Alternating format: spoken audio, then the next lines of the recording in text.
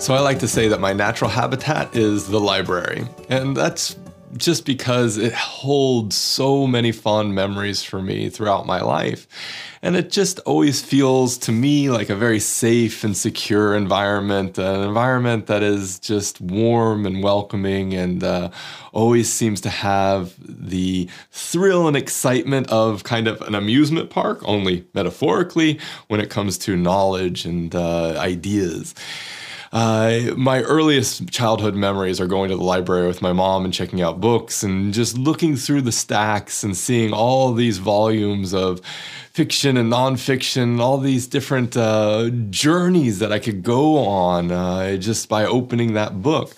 And so it was always really, really fun to go with her there and to get a stack of books and take them back home. And, you know, even if it was just kind of skimming through some of them and actually reading others, it was always something that I really, really looked forward to. And so being in a library, just having that chance to kind of connect with the knowledge that is there has always been something that I valued, that mattered to me, and that was really, really important. So as I grew older, I just started buying books, as many books as I could find. And not always brand new books. Actually, rarely did I buy brand new books because they were more expensive and I was young, so I didn't have a lot of money. But I would go to book sales, and some of the book sales I would go to would have these deals where you could spend like $1 or a few dollars and get a whole box of books, as many books as you can fit in the box, and they would, you know, kind of let you have them for a few bucks. So that was just the most amazing thing for me as a young adult, being able to go to these book sales and just stock up on anything you could imagine. And so I built a library by the time I was in my 20s of several thousand books. And it was kind of it was my pride and joy. It was kind of one of my crowning achievements as a young adult. And I bought these really cheap, rickety bookshelves at Walmart and just set them up in my house and stacked all the books on there. And then I spent hours and hours and hours organizing them into different categories, different ways of of organizing them that I felt kind of worked for me. And so it was so much fun just having that in my living room, and the place where I spent all my day, and being able to look at those different shelves and see all of those volumes, and, you know, just be able to pick a book out and then have either the memory of when I bought that book or the memory when I first read that book kind of associated with that. So it's kind of like looking at a portrait of my life there on the bookshelves.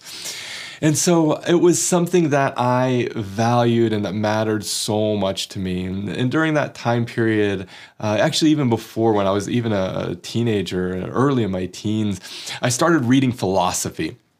I don't know why I got into philosophy. It was just part of my curious nature to ask these kind of existential questions about life and why we're here and all these sorts of things.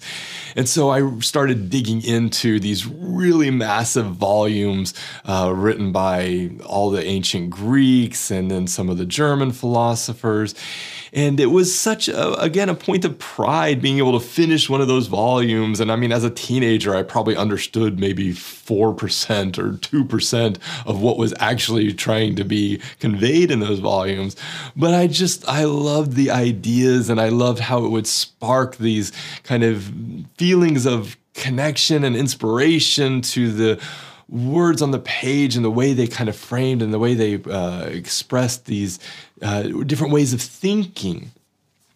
And so it was really an interesting way of coming up as a young adult and then going into university, having kind of already found a footing of ideas that I felt were important, ideas that I felt I kind of reflected my values, and ideas that I would come to kind of test later on in my life, because of course, as a teenager, I didn't know anything. And so I think it's really important that we always learn and evolve our ways of thinking, and we understand that we're not going to be right, throughout our life. And a lot of the ideas that we might have may be really, really, really wrong.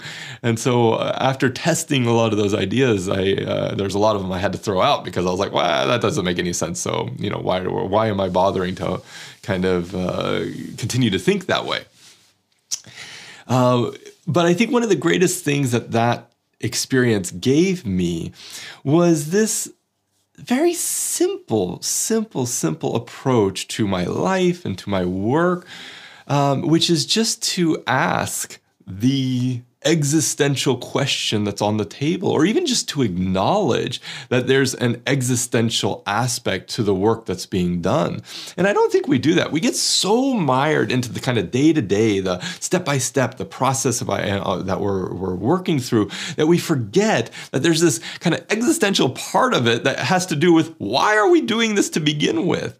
And having come from that background, trying to understand why we are here as a human being, it really gave me a chance to take that attitude, that mindset into my work. And so I started just questioning everything, or I just try to question everything.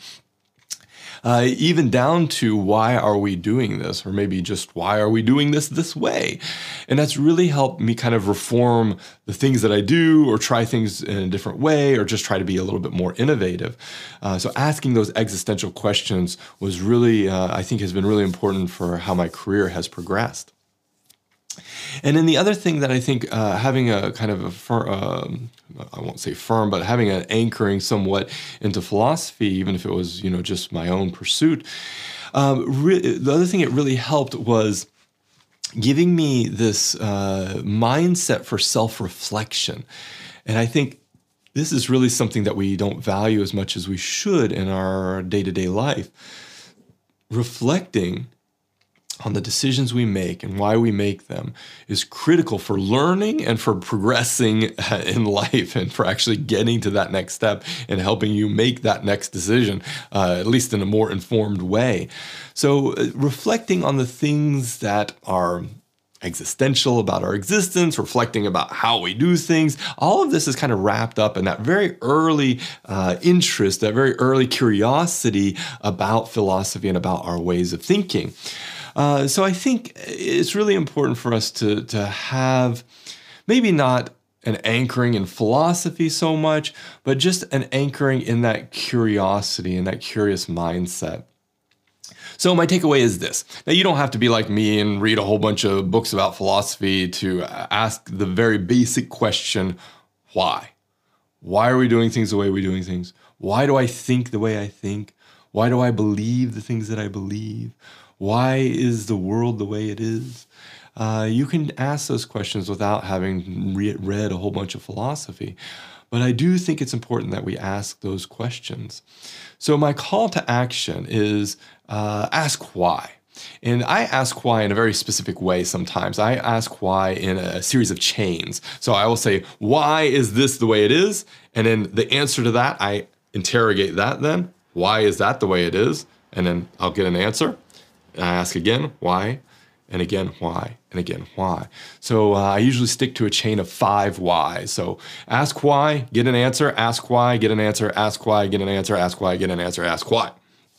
I think that gets a lot of times both to the root of an issue, but it also helps showcase the connections that these different issues might have in our life. So that's my call to action. Ask why 5 times.